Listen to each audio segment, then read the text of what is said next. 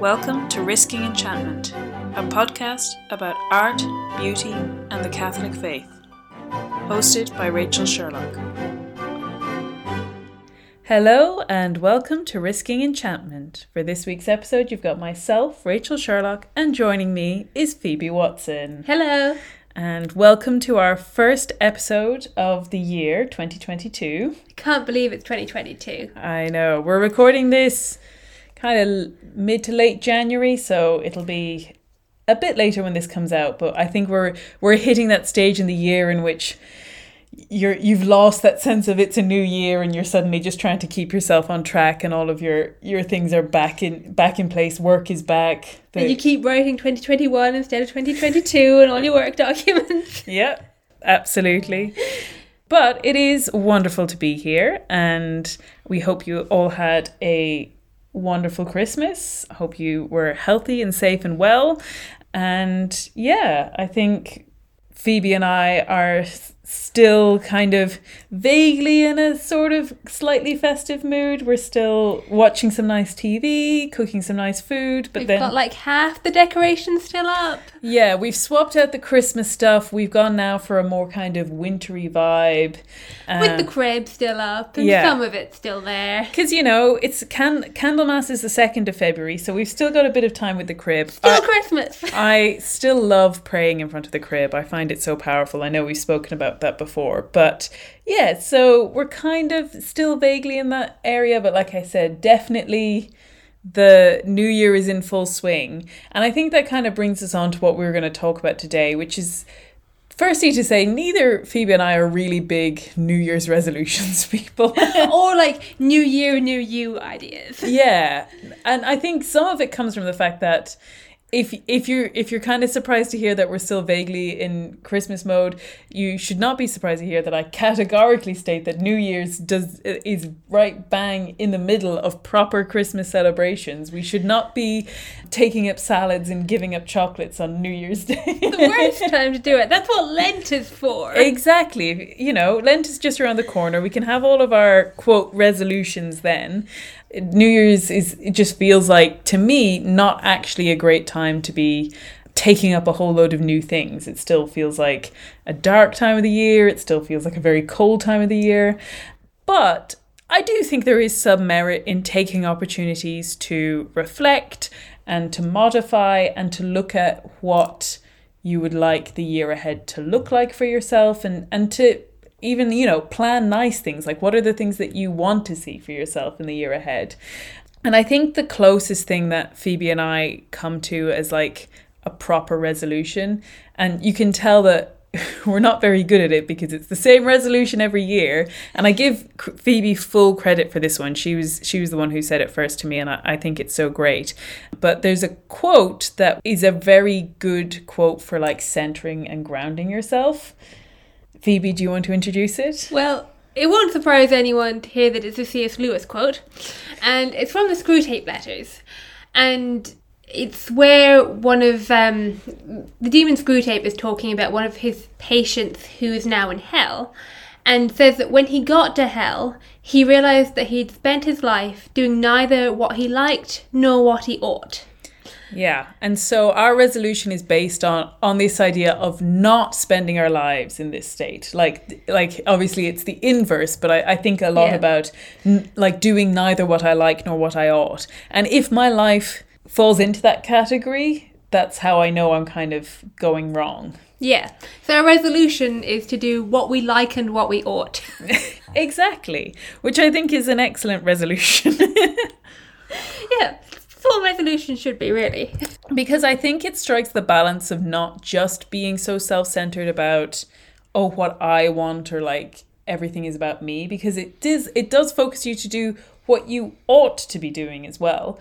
But it still really affirms that I think a tendency that some of us might be surprised to learn about ourselves, which is that how little we spend our lives doing things that we actually like.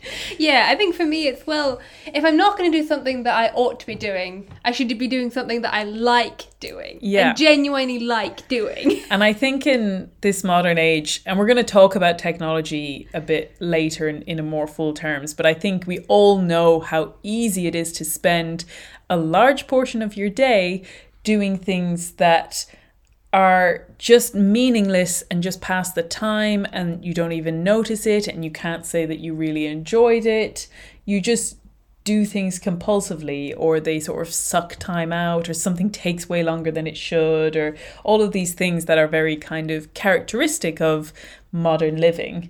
And so in terms of why we thought this would make a good topic for the podcast is because I think the thing that you lose very quickly when you have all of your time taken up with these things is the time to actually properly enter into art, culture, even faith. And we are going to talk about faith, but I do think that the cultivation of a really rich prayer life is tangential to this, but maybe like slightly too big a topic for us to get into for this episode. Yeah, it's more important, and there are better people to talk about it than us, so we're not going to talk about it too much. Yeah, maybe consult actual priests and religious people. And, you know, good books and all of those kind of things. I'm sure we can give you plenty of recommendations if that's what you want. But like I said, in a kind of tangential way, the space to actually enter properly into culture and into the gifts of beauty in the world. Yeah. And also, I think any of us who feels like we have gifts and talents from God in kind of creative areas, and to be honest, I think that covers pretty much everyone. I think creativity can look very different in a lot of different people, but anyone who feels called to share their gifts in any kind of way knows how difficult it can be to set aside the time to actually achieve that, or to carve out time away from, obviously, in the category of what I ought to do includes things like your job, your chores, your life maintenance, if you have a family, like, you know, taking care of your family. And obviously that is in the sphere of what you ought to do. And for some people that may actually form the largest part of what they consider their life's vocation. But I think there's also an element of taking the time to share unique gifts that maybe fall outside of those kind of big blocks of your life. Yeah, and I think those gifts are at least often something that we like to do. Yeah. Even if they're not exactly in the ought category at the moment. Yeah. But I think also we're not going to talk that much about scheduling what you ought to be doing, because that looks different for everyone, and we're lucky in that we have comparatively little of what we ought to be doing compared to a lot of people. Yeah, I certainly think I could probably do more in terms of charity work, in terms of engaging with people. But yeah, in terms of the list of, like, you know, we are single, both of us technically work part-time, you know, the kind of demands of our schedule are very different to people who are working multiple jobs, people taking care of young children, people in very high, stressful, demanding jobs that, like, yeah, I'm certainly not going to be someone who lectures to anyone on how to manage their time in those situations. I've been in situations with more high-stress jobs as well. Yeah. Or where I have taken on too much volunteer work, or have taken on too much in general. And I'll maybe speak a little bit about that. But yeah, I do think, like I said, we can't even follow our own advice for our relatively simple lives. Yeah. I certainly don't have advice for people for their much more complicated lives. If you've got a kid, anything we say, take it with a pinch of salt.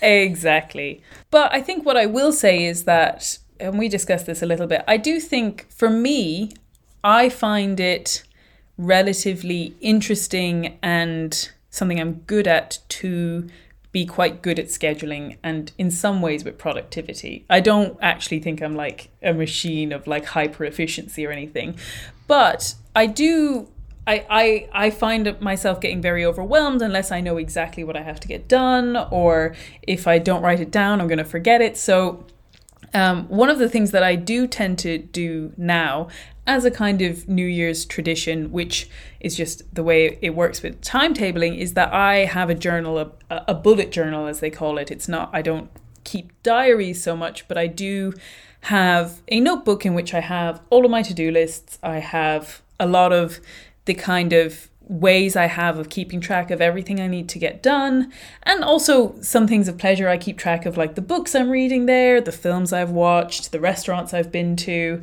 I know with some people, if you know anything about bullet journals, you can see them online and people are extremely fancy, and then other people are just like, oh, it's just a book of to-do lists. I kind of strike the middle. At the start of the year, I'll set up a load of pages that are like I said, the books I'm reading and the films, and that can take some time to put in place. But once I'm into kind of my monthly sections, I kind of just, anything goes, write down the to-do list, get your groceries on there, get your phone numbers that you have to call someone. I don't care whether it looks pretty or not.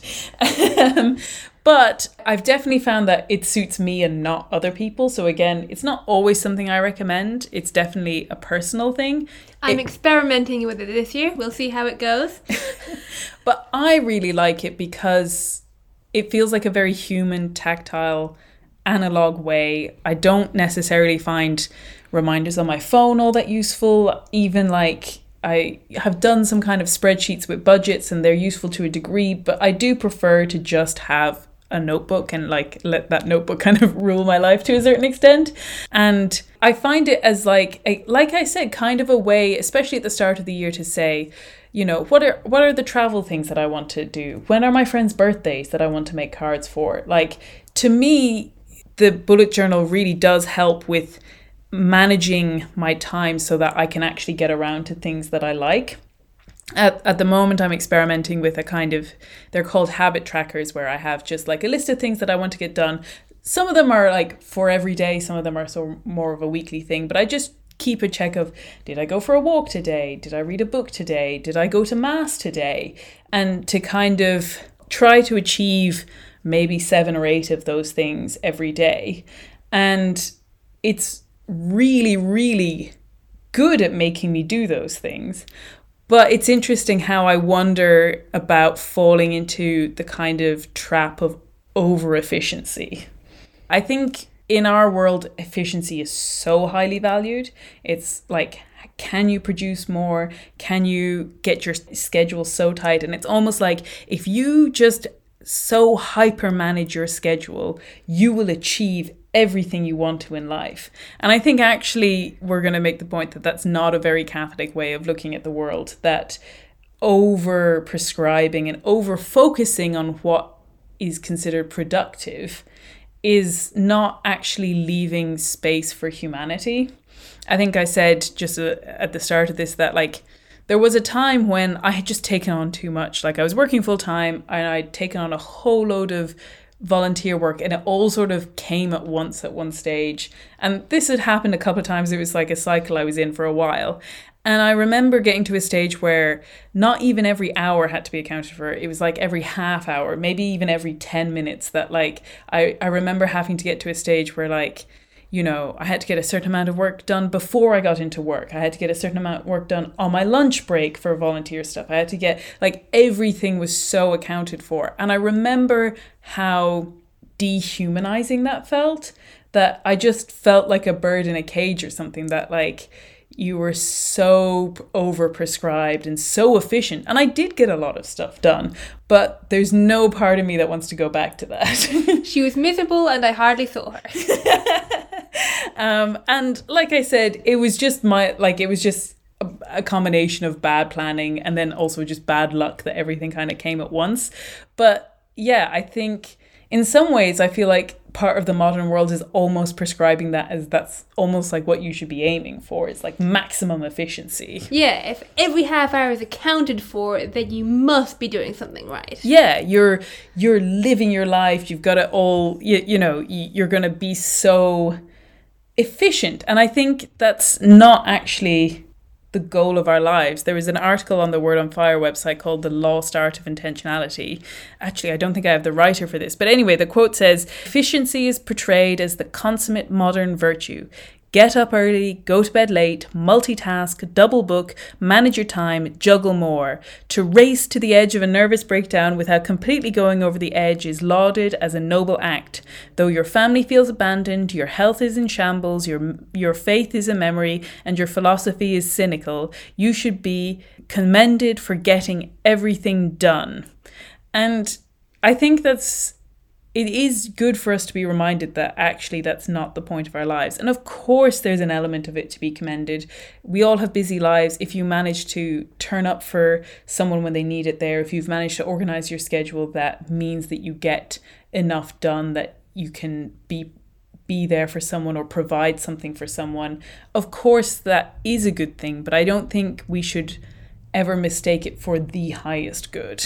Yeah, there's a balance where your schedule allows you to make time for the extra demands on you and the other things that God asks of you in a day, because you've gotten certain things done already and you're not like, oh, I can't go pray now, I have to go and do this. Yeah. And I even find it with like tracking my habits that like it almost makes it too much like a game of like quick wins where if I am too focused on it, it means that I never give myself time for bigger things, because I can always look at my schedule and say, well, if I spent half an hour now doing this thing, I'd be able to tick it off my list at the end of the day. And it's like, well, yeah, but it's less important that you listen to your audiobook a bit today than it is to get this bigger, more important task done. So if you're always like, if I can manage my schedule so that I get all of these quick wins, because it gives me a certain level of an adrenaline rush or a high to say, I achieved all these things today, then you're still missing the point if you never actually give yourself the space to do anything more important than like your daily to-do list. Yeah, like the article goes on to say, efficiency isn't solely about managing a schedule, as Chesterton pointed out. It is a way of thinking, devoid of those pesky hangers-on like emotions and purpose and reflection. Efficiency crowns those steely-eyed, decisive, ice in the veins analysts. Yeah, and I think that is really tied into that sense of it being kind of dehumanizing and taking the humanity out of something. You know, it's so hard to get the balance right, and I think balance and peace is something we're going to talk a good bit about. But I think it is good to reflect on what schedules and actually keeping a track of yourself can offer you, because it is so easy to let your day kind of go. Like I've definitely noticed that over my Christmas break, that you think, when you're busy, you think, oh my gosh, I even had 3 weeks off this Christmas, that like, how much leisure would I get out of those 3 weeks? And then you just find that the day just sort of falls apart because you don't have anything specific to do or anything to achieve. Yeah, we both brought home like a heap of craft stuff to do and came back up with none of it done. Absolutely none of it done. And now that the two of us are back at work, we're actually getting through a load of our craft stuff, you know, because we're like, well, in the evening we have time. But I was really struck by, there's a writer called Annie Dillard, who has this quote, which is, how we spend our days is, of course, how we spend our lives. And I think that's another one that really struck me, of like, if you don't like your day-to-day life, then you're not going to like your life as a whole. And she goes on to say after that, what we do with this hour and that one is what we are doing. A schedule defends from chaos and whim. It is a net for catching days. It is a scaffolding on which a worker can stand and labour with both hands at sections of time. A schedule is a mock-up of reason and order, willed and faked, and so brought into being. It is a peace and a haven set into the wreck of time. It is a lifeboat on which you find yourself, decades later, still living. Each day is the same, so you remember the series afterwards as a blurred and powerful pattern. And I think that's really true. I think that is how you can instill a sense of purpose into each day. But I do think that she maybe overplaces the powerful pattern, because I also feel like you can lose your sense of your day if every day is so similar, because it's all so scheduled and because it's all so much that every day you have to get your run in, or every day you have to get a certain amount of writing done, even that. Yeah. if you're missing that sense of the flexibility of space and time, it almost, like I said, becomes this tyranny of efficiency. Yeah, I think it's interesting also that she calls it a lifeboat that you're still living on decades later. And I think that's also part of the problem, that a schedule is a good short-term solution. When you need a lifeboat. When you need a lifeboat. But if you don't at some point get off the lifeboat and not get rid of the schedule, but change the schedule, then you end up stuck on the same lifeboat forever. Yeah, absolutely. And I think there is a sort of need in our day and age to reclaim the lack of efficiency. I subscribe to the Slightly Fox Journal, and they have a podcast, and their recent one was on literary idlers, and I thought it was really fun. But also, one of the presents I got over Christmas was from my brother, who very kindly gave me the Fran Lebowitz Reader, which is like the compendium of both of Fran Lebowitz's books. And she's just this, if you don't know who she is, she's sort of like a social commentator, but she's very dry and very funny, and she's sort of very proudly idle. And there was one quote in here where she says that she was describing her schedule in a very comical way, and one of the entries is 3:40 p.m. I consider getting out of bed. I reject the notion as being unduly vigorous. I read and smoke a bit more. And I just think that that's in an age where there's such a, like, that was actually, I think it was written in the 80s, but it's still resonant now, that like in an age where it's so prized to be efficient, that it's almost a virtue to be so idle and so inefficient and so unrepentantly leisureful, you know? I think Cheston has an interesting point about it as well, in that he talks about efficiency as being something that we focus on because we're ill, in a sense, that because we're lacking true productivity, or like true output. He says, when everything about a people is for the time growing weak and ineffective, it begins to talk about efficiency. So it is that when a man's body is a wreck, that he begins for the first time to talk about health. Vigorous organisms talk not about their processes, but about their aims. There cannot be any better proof of the physical efficiency of a man than that he talks cheerfully of a journey to the end of the world. And there cannot be any better proof of the practical efficiency of a nation than that it talks constantly about a journey to the end of the world, to the Judgment Day and the New Jerusalem. There can be no stronger sign of a coarse material health than the tendency to run after high and wild ideals. It is in the first exuberances of infancy that we cry for the moon. None of the strong men of the strong ages would have understood what you meant by working for efficiency. Hildebrand would have said that he was working not for efficiency, but for the Catholic Church. Yeah, I think that's really interesting. And I think it really plays into this idea of us losing the sense of life as a process of worshipping God, that the goal of life becomes productivity or output or being a worker. I know Joseph Pieper, in his book, The Leisure, the Basis of Culture, he talks a lot about this and how we need to reclaim leisure as a real thing, not just the absence of work, and that real leisure is a celebration, and in celebrating it celebrates God. He says, the vacancy left by absence of worship is filled by mere killing of time and by boredom, which is directly related to the inability to enjoy leisure. For one can only be bored if the spiritual power to be leisurely has been lost. There is an entry in Baudelaire, one must work if not from taste, then at least from despair, for to reduce everything to a single truth, work is less boring than pleasure. Ooh. That is really upsetting. That is very upsetting. That we can be so detached from the meaning of our lives to get to a stage where actually pleasure is so unsatisfying that it becomes more pleasurable to work, because at least at the end of it you have like some form of like, I did this.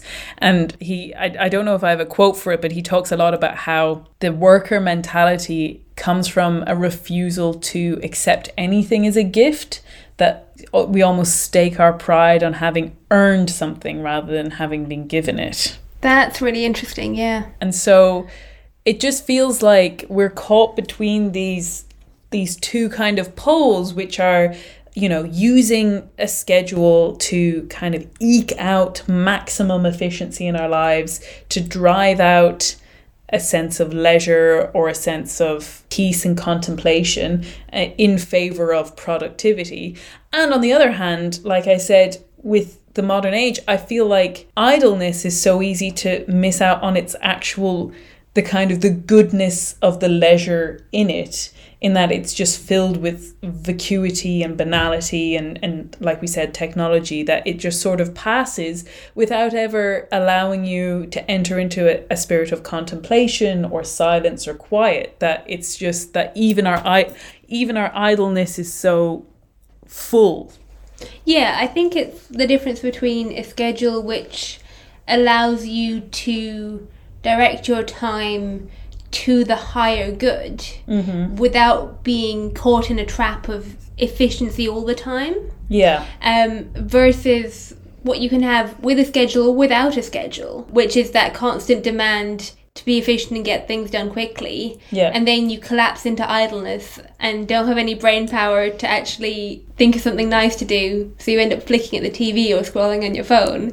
And then you go back and do some more work and try and get it done as quickly as possible. Absolutely. And I think so much of it comes from a fear of being present to our thoughts and to the reality of the world and the reality of the time. I know, you know, it's such a cliche, but it is such a powerful line in The Lord of the Rings when Frodo says, "I wish it need not have happened in my time." And Gandalf replies, "So do I, and so do all who live to see such times. But that is not for them to decide. All we have to decide is what to do with the time that is given us." And I don't think that's a call to productivity. I think that's a call to enter into the true call of the age, which comes from God, which means that we have to be open enough to receive what that call is and not to just presume it's to earn as much money as possible or to be as productive as possible or to be the most efficient worker or even to reject all of that and to do nothing with your time and fill it with nothing. Absolutely. It's also pinpointing the challenge of our present age, which is to be in the present moment. And I guess it's the challenge of every age, not to be caught up either in the past or in the future, but to be present in the time that we're given. Yeah, absolutely. Because it's only in the present that God is. And so I think we were going to talk a little bit about, Phoebe, you have some examples of what a kind of redeemed version of both a schedule and even like a lack of schedule looks like. Sort of. So it's looking at the idea of achieving peace as well.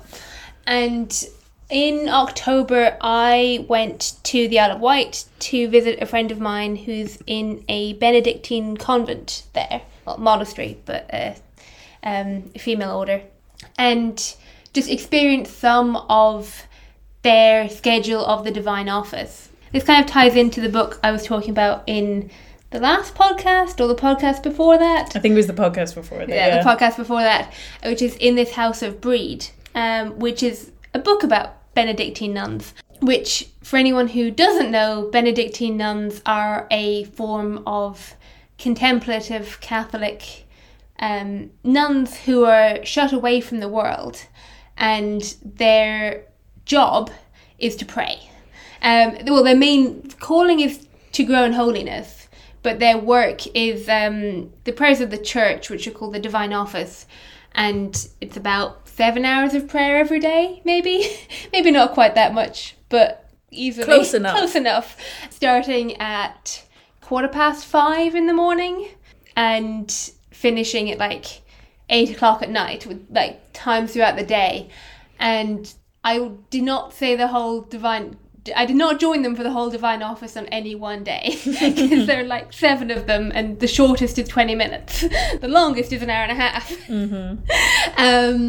But the demand of that prayer, like, was just really telling. Like, it's this really rigid schedule, and there is time for everything, but it is a limited time. It's the nuns who are practicing it probably aren't watching the clock all the time, But I certainly was. And even if they're not watching the clock, they're still always aware of when the next bell's going to go, because there's set times for work and recreation and for eating, and you've got to be ready for when the next bell's going to go, and everything has to be put down and you go off and pray. Yeah. And I think, to me, it was just really striking to see the difference, like, to experience the difference between, you get this image of nuns in black peacefully walking through the cloistered halls into choir to pray. Like, you know, The Sound of Music. Yeah. And, like, that's the perpetual image we have of nuns, and we don't see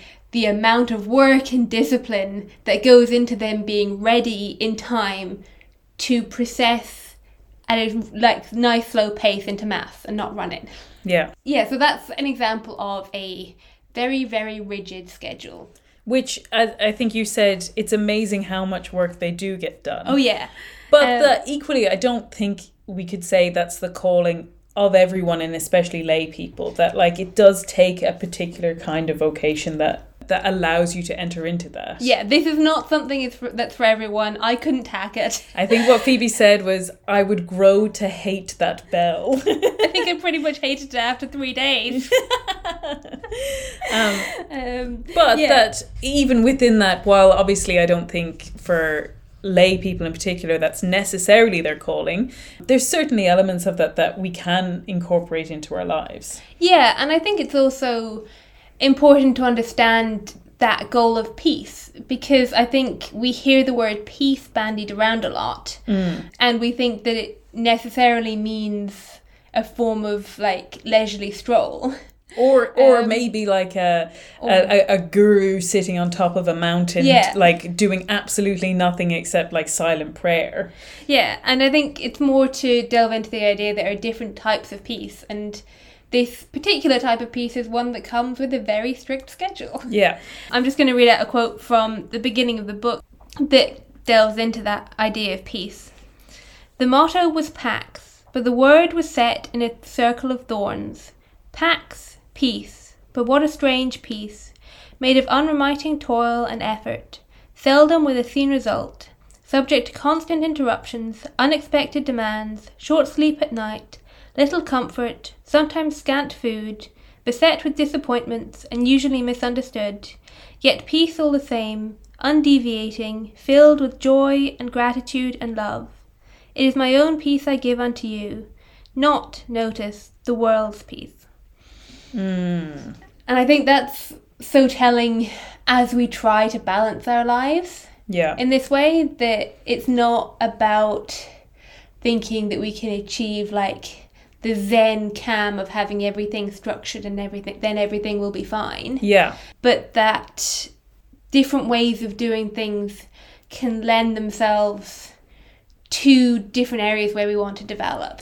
And that the goal is not to live in a way that shields you from unexpected happenings or interruptions, like it's said, or even catastrophe. Like I think there's quite a few references in the Bible to that like that sense of peace that would carry you through a storm, that like peace is not just the avoidance of upset and harm and all of those things, that actually peace is something that should carry you through all of those things. Yeah, definitely. And I think a quote which really ties into what we were saying about efficiency earlier is one of the main characters asks the question, is it easier to be than to do?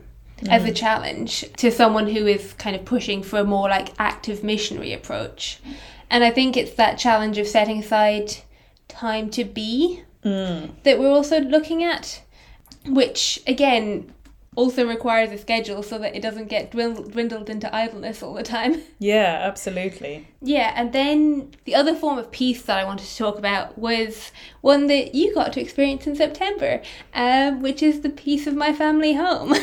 Yeah, and I certainly hope that everyone feels a certain level of peace when they're in their family home. And like, I certainly do. I feel, you feel at home with the people who raised you.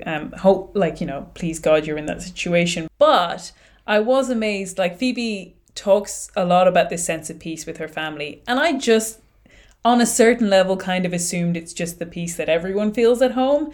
But when I went to visit your parents in September, like you said, it was amazing how their house does just radiate this sense of like quiet peace. Yeah, and I mean, it's a piece that I come and interrupt. Like, quite clear.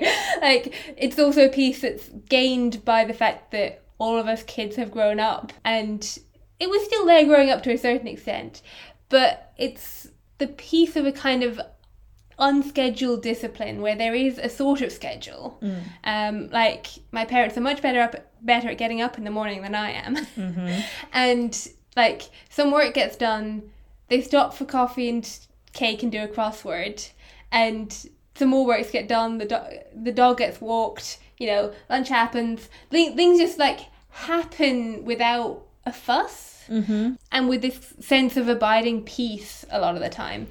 And it's a peace that is won by my parents having the discipline to take up their work without like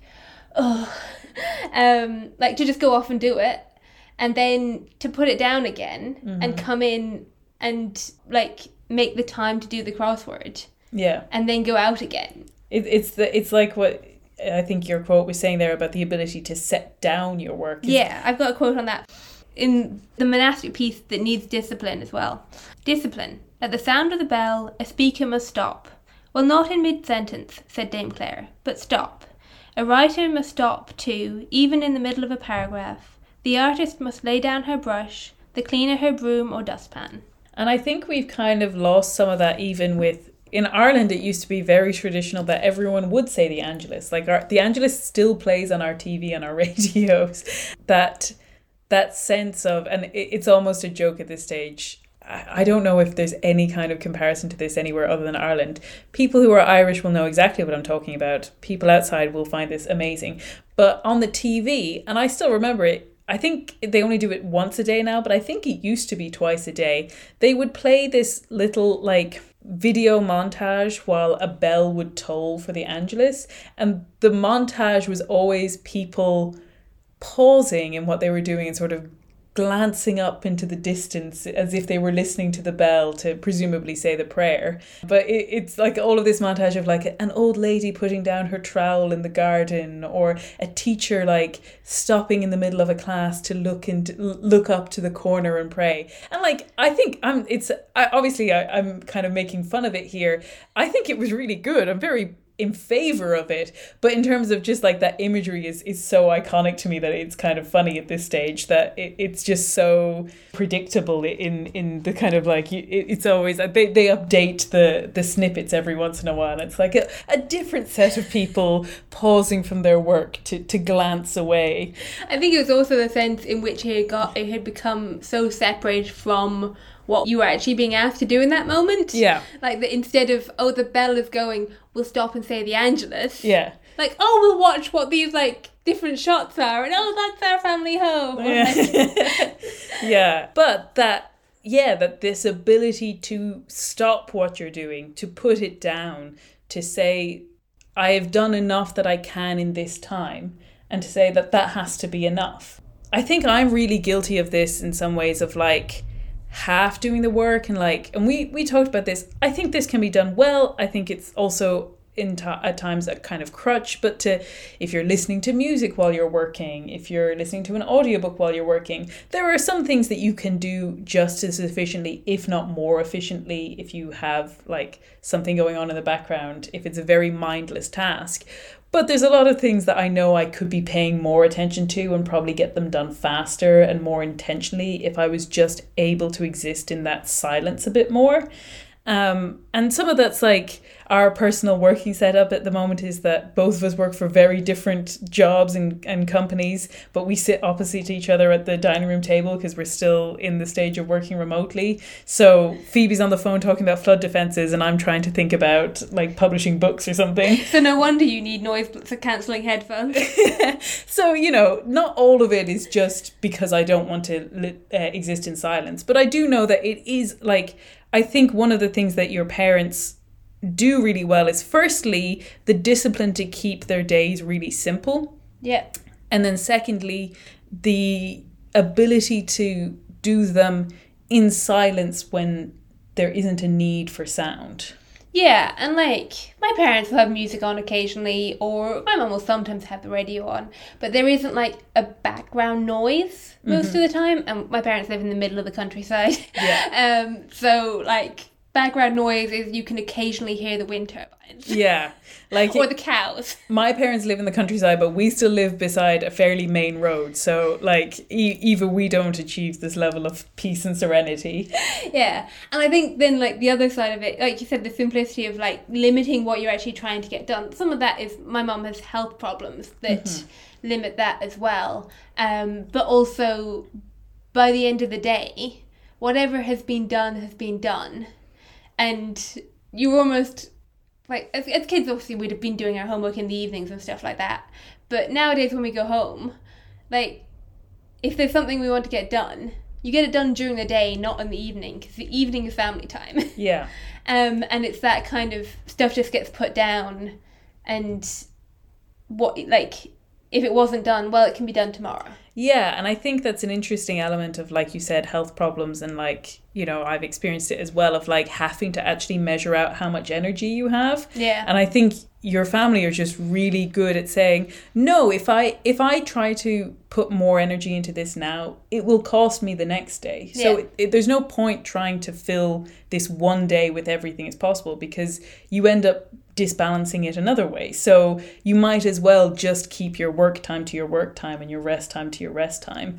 But like you said, I think that results in a simplicity. And I think we've talked about as well in the last episode that some things call for extravagance, and some things will interrupt that simplicity. And I don't think any one person, even your wonderful parents, Phoebe, have got everything perfect.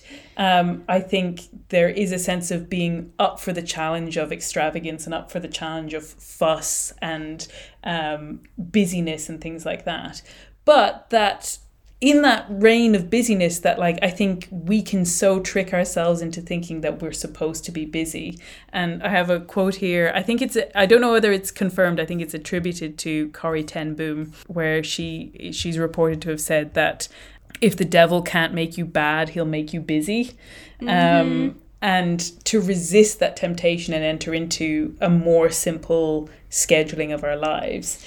And I think actually silence is one of the key places that we're missing in our modern world. And it's so hard to know where the balance is, right? Like right now, you are listening to a podcast. And of course, I want you to listen to that podcast. And we love listening to podcasts. It's why we have a podcast. Exactly. Or even like in the last month, Phoebe and I have been doing a lot of, which I consider a really, and I've mentioned this before, but a really truly great leisurely thing to do, which is to listen to an audiobook while doing something like a jigsaw, or we were painting Christmas cards, or I do cross stitch, that like the two things don't take from each other and actually they kind of enhance each other, to have this thing to do with your hands and this thing to do with your mind. And it's, to me, the kind of perfect balance of the two. Yeah, we did a Middle-earth jigsaw while listening to The Fellowship of the Ring. And it was very extra.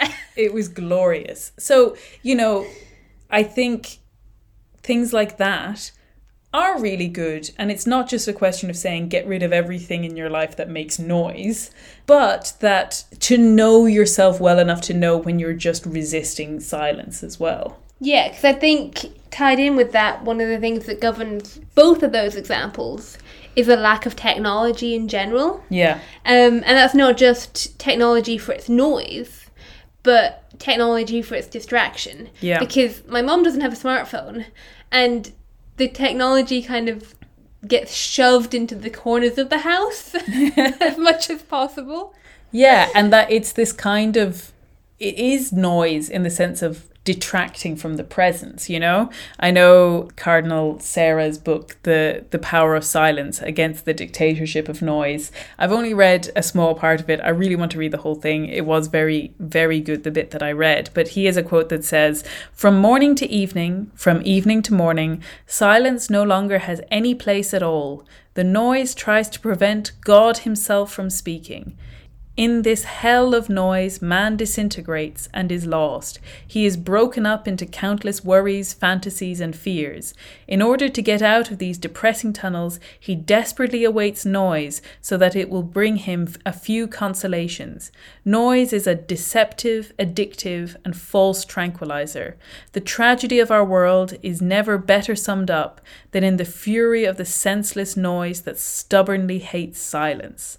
And I think, like I said, I think that is almost epitomized by, the social media feed. Whether that features actual, like you said, actual noise or not, I feel like it's like a textual noise or like a mental noise that it just sucks up so much time. And it is really hard to get the right balance. I know I listened recently to Born of Wonder. It's a podcast by Katie Marquette, another Catholic. It's really good. I'd recommend it. And that particular episode she was talking about wonder in a digital age and how to escape this tyranny of distraction. I always think of that quote from T.S. Eliot's Burnt Norton, which says, "Distracted from distraction by distraction, filled with fancies and empty of meaning, tumid apathy with no concentration."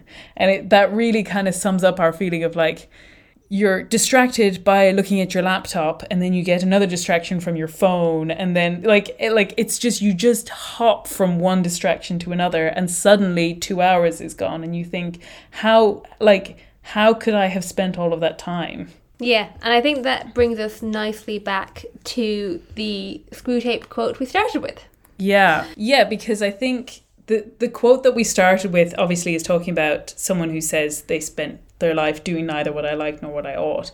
But the bigger context of that quote is talking about how when we make very small bad decisions, it makes us want to step away from God and fill that space with distraction instead.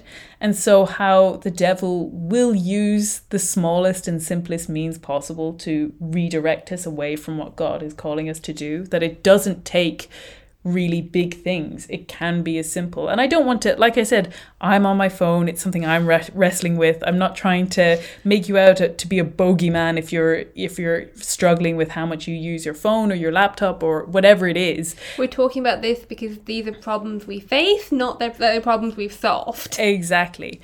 But to remember that it doesn't take big things to draw you away from what you're supposed to be doing. So he's giving the advice on how to treat this subject that they're talking about, the junior devil is in charge of, who is suddenly in with a new set of friends and he feels slightly disconnected from his faith, even though he wouldn't have actually put it in so many words, but he just has this general reluctance to enter into it in the way he used to. So he says, "You no longer need a good book, which he really likes, to keep him from his prayers or his work or his sleep. A column of advertisement in yesterday's paper will do. You can make him waste his time not only in conversation that he enjoys, with people whom he likes, but in conversations with those he cares nothing about, on subjects that bore him. You can make him do nothing at all for long periods. You can keep him up late at night, not roistering, but staring at a dead fire in a cold room. All the healthy and outgoing activities which he want him to avoid can be inhibited, and nothing given in return, so that at last he may say, as one of my own patients said on his arrival down here, I now see that I spent most of my life doing neither what I ought nor what I liked. It does not matter how small the sins are, provided that their cumulative effect is to edge the man away from the light and out into nothing. Murder is no better than cards, if cards can do the trick. Indeed, the safest road to hell is the gradual one, the gentle slope, soft underfoot, without sudden turnings, without milestones, without signposts." It's Lewis is so good. It's so good. I mean, just replace staring at the dead fire with staring at your phone, and you've got most of our world's problem. I know, and I think you and I said that actually we almost feel like the dead fire might have fewer negative impacts than staring at your phone, because the phone actually makes your mind feel like it was filled with something, as opposed to, I think on some level when you're staring at the dead fire, you know that it's filled with nothing. It's like the illusion of having entered into something rather than the reality of having not entered into it. But yeah, I think it's so telling. And so, yeah, that comes back to, maybe our February New Year's advice for people, which is to reflect on their time and see, like, now I see that I spent my life doing neither what I ought nor what I liked. That, if you're getting one of those, like if your life is filled with things that you ought to do, well, at least that's something. But if you manage to lose out on both sides of that coin, you're really losing out. Exactly. I think it's such an important part, for at least in my experience, in terms of actually being creative, because I've said this to you a couple of times, which is that I not only need the time to write an article, I also need the time to not write an article, which is, when I say that, what I mean is that, especially if it's something that I'm kind of wrestling with, if it's, there's some things that I write in my life that are kind of more perfunctory, they're just laying down some basic facts about something. But there are other things that are actually wrestling with concepts or drawing parallels that require a lot of creative thought. Or even I've done some creative writing as well. And I find that I have to give myself the space to dawdle, to walk around and not listen to anything, to think. And it's only after having given myself enough time of that I can really feel that I can sit down and actually produce something more complex and more creative. And I do find if I bring social media into that, all of that not doing the things time is totally spoiled, because it's so much not emptying your mind out. Interesting. Yeah. Yeah, I found it really interesting in the book In This House of Breed that there's quite a lot of creative people in it. And some of them are nuns, and like their creative outlet has to be governed by their schedule, and for them they're going off course and out of their vocation if their creative outlet starts eating into their call to pray. Yeah. But there's also a professional sculptor in there who is creating this new altar for the abbey, and he's supposedly a world famous sculptor, and is choosing to use a simple mallet and chisel rather than anything like electric or hand power or like properly driven, because it gives him time to choose a new ware. And it's in that like taking the time to do it properly. Like even he's insisted on coming to the abbey to carve parts of it in place, rather than just finishing it all in his workshop and sending it ahead. Yeah. And I think that's just a really interesting reflection on what it means to give creativity the time it needs. Yeah. Particularly, like there's a balance of efficiency and creativity, because he's still done a chunk of the work in his workshop, and there's still parts that like were done there, and then the bits that he really needs to do on site are done on site. Like those two are always going to be in tension to a certain extent. Yeah. But I think it's always worth reflecting on as well. Yeah, I think it's always interesting to see how that kind of creativity comes into the space of schedules and idleness. Like I know there's some writers who I really admire who really swear by, I think Flannery O'Connor would wake up and do a certain number of hours of writing every morning and then nothing in the afternoons. And again, she had lupus, so she was really restricted in terms of her health. But that like you just have a schedule. And I know when I was writing full time, it was easier to write. You do into a groove that like you're just used to it all the time. And so as soon as you sit down, it's a lot easier to get into that groove. And so in that way, like a schedule really gives you that space and time and that discipline. It's that mental space to get into it. But I find when, let's say, for example, with me, with writing isn't my primary thing that I do every day anymore. And so I need to break away from my usual to-do list in order to re-enter into that kind of more creative space. And you can't take the shortcuts, like you said, or that like in our world, we're constantly looking for technological ways to get around beauty and adornment. And some of it is just that we've given it up. We're like, oh, our buildings don't need to have beauty sculpted into them. They don't need to have, like touches and finishes and all of those things. There's a couple of dreadful buildings going up near us at the moment. It's really awful. But the building directly opposite us is being conserved and in a really beautiful, careful way. And it's amazing to see the difference of what those two things look like. And so, you know, someone, I think it was my friend Greg, who pointed out to me recently that, like, really it should be, we have all of the technology to do more adornment and decoration. Like, you can have 3D printing, you can have laser cut, you can have all those things. And isn't it amazing that that hasn't resulted in a more democratic spreading of beauty? All it means is they get looked at and goes, nah, that costs too much. Exactly. So we used to be able to do it when it was harder to do, and now it's literally easier and cheaper to do it, and we still don't do it. And so I think that really shows that you just can't actually take shortcuts with beauty and creativity.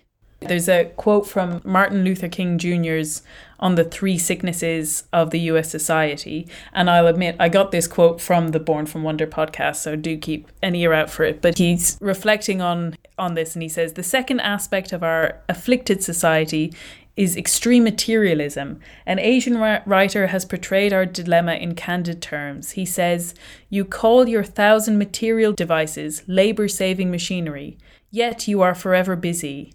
With the multiplying of your machinery, you grow increasingly fatigued, anxious, nervous, dissatisfied. Whatever you have, you want more, and wherever you are, you want to go somewhere else.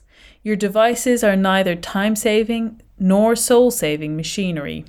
They are so many sharp spurs which urge you on to invent more machinery and to do more business.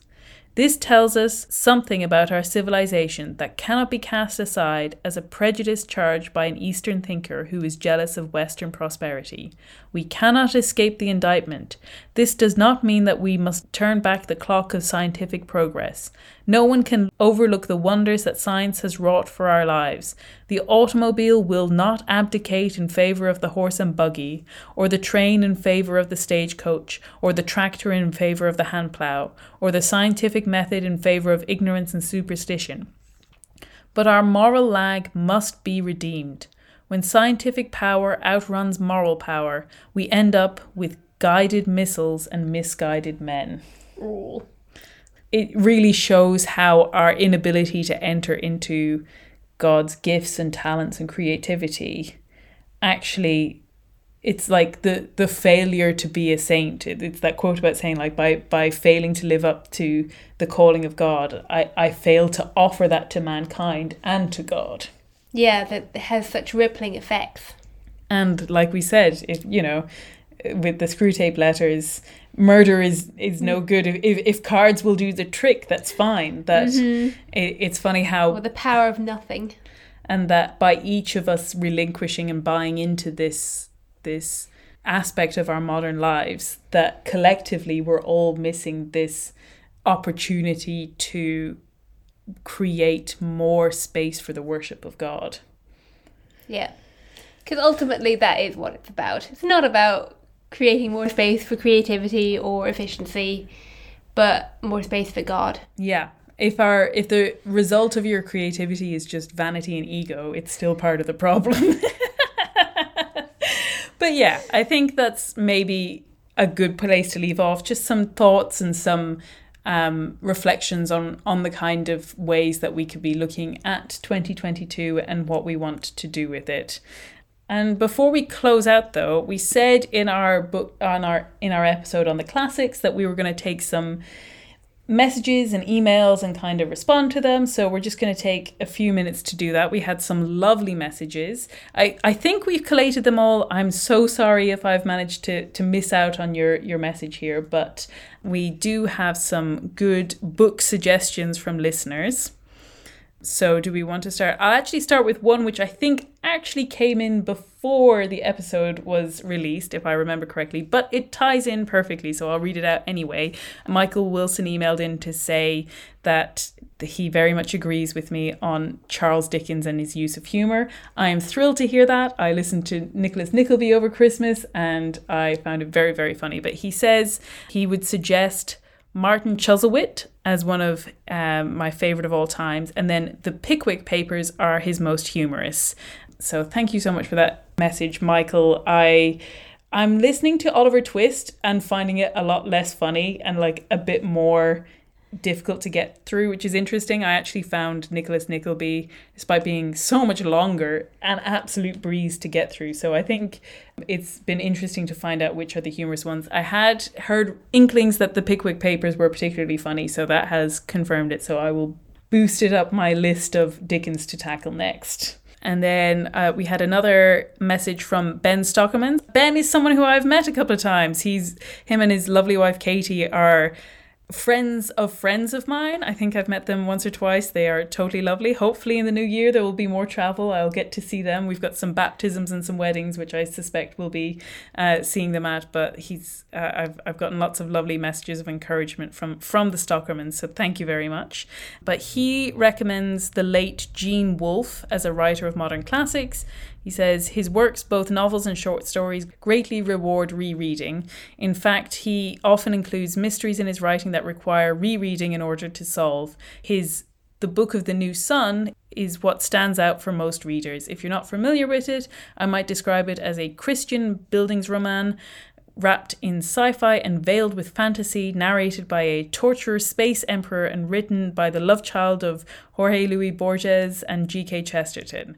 That sounds amazing. I had heard of Gene Wolfe. I know he was very respected in his area, even outside of being a religious writer, that people who read science fiction in general consider him very laudable. So yeah, I went to look him up and he was an industrial engineer, so clearly I better go read him. Yeah, engineer, Catholic, all of these great things. So definitely one I want to check out.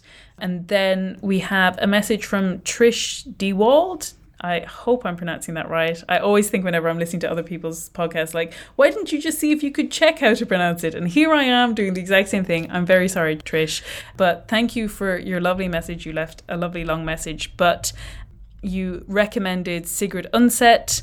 A lot of people know her from her Norwegian medieval sagas, especially Kristin Lavransdatter. But she also had some shorter, more approachable work set in the 20th century when she lived, like Ida Elizabeth, and that all of her works have a wonderful realness to them, and that she really understands people, and that she was a convert to Catholicism, and that she can write in a way that isn't all in your face or I'm a blatantly Catholic novelist way. She has a remarkable way of illuminating the complexities of the human heart, like mixed motives or being deeply torn between people we love and doing what's right. Sounds great. Yeah, you asked Trish, had I ever considered covering one of her books? Absolutely, I have. I knew she'd written some shorter works, and maybe I should try and get to those first. Kristin Lavransdatter is 100% one I want to read. It is a very long book. I also have, I don't own a copy of it, and I own a copy of War and Peace. So I'm going to say I'm going to have to make sure I read War and Peace first, and then I'll buy myself a copy of Kristin Lavransdatter. But it's definitely one that I want to read soon, and maybe I should pick up some of her shorter ones in the meantime. I think they sound great. Definitely. And then Sarah Lutty on Instagram, again, hopefully I'm pronouncing that right, recommended a book called I Am Margaret as a Catholic YA dystopian series, and said that our recent podcast reminded her of when we were talking about the need for more Catholic authors and Pope St. John Paul II's call for artists, and this particular book is by a Catholic author called Karina Turin, who has written quite a lot of YA that I'm looking forward to checking out. She also references the P rating for Phoebe at the end, and we got great delight that this has become something that some of our listeners reference as one of our in-jokes. Yeah, that like there's multiple people now out in the world who know that it's rated P for Phoebe. Yeah, and then finally we got some recommendations. Our friend Aoife suggested modern kind of classics. She's a friend of ours who's really good at reading modern classic books. We're more in the classic area. But she suggested Revolutionary Road, The Little Stranger, Any Human Heart, and Possession. I know Possession is by A.S. Byatt, who I know has written quite a lot of books and is someone Aoife really recommends, and I definitely want to check her out. Yeah, I mean, we're looking forward to checking out all of those. Yeah, and so I think that is it for our letters and our messages. Thank you so much for reaching out. It is genuinely such a pleasure to get those messages. You're very kind. And if there's anything else any of our listeners wants to write in about, anything that struck you from this most recent episode, you're more than welcome to reach out. You can find a form on my website, which is at rachelsherlock.com/podcast. There's a form at the bottom of the page to sign up for the newsletter. And there's also an option to, at the bottom of, I think actually the homepage, rachelsherlock.com, to reach out and send me a message. Or leave us a review. Leave us a review, or you can reach out to us on Instagram, the Risking Enchantment Podcast Instagram, or Twitter, any of those kind of usual ways. Carrier pigeon, smoke signals, any of those things. I'd love a carrier pigeon. And we hope that you are having an excellent start to 2022. Oh, I almost forgot. What? We didn't do what you're enjoying at the moment. We didn't do what you were enjoying at the moment. So, Phoebe, what are you enjoying at the moment? Well, since you asked me first, I'm going to claim Lord of the Rings. That's perfectly acceptable. Like we said, we've been listening to The Fellowship of the Ring and doing crafts or jigsawing, and it has been utterly delightful. I haven't reread them in an awful long time, so it's been great. And taking the time with the audiobook feels really, really good. I had to promise Rachel, because I'm reading it for book club, but I had to promise her that I would not rush through it in any way. She didn't believe me, clearly, because she made me listen to the audiobook. I volunteered.